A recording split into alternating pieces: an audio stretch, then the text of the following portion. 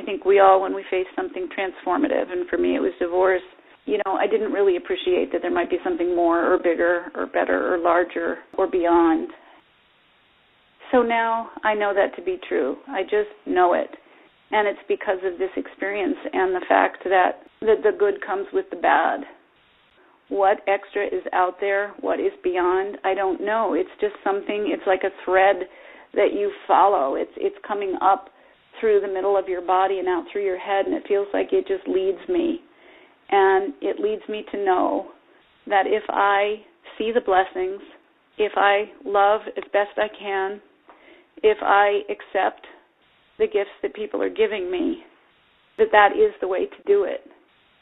I've just come to understand that we are all one. All these different faith traditions speak to the same thing. I just feel fortunate, like I have entered some awareness that leads me and comforts me and feeds me.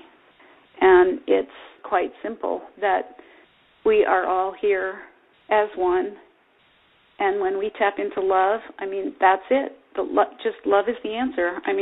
God, the Beatles said it 30 years ago. It's just love is the answer, So let's get with it.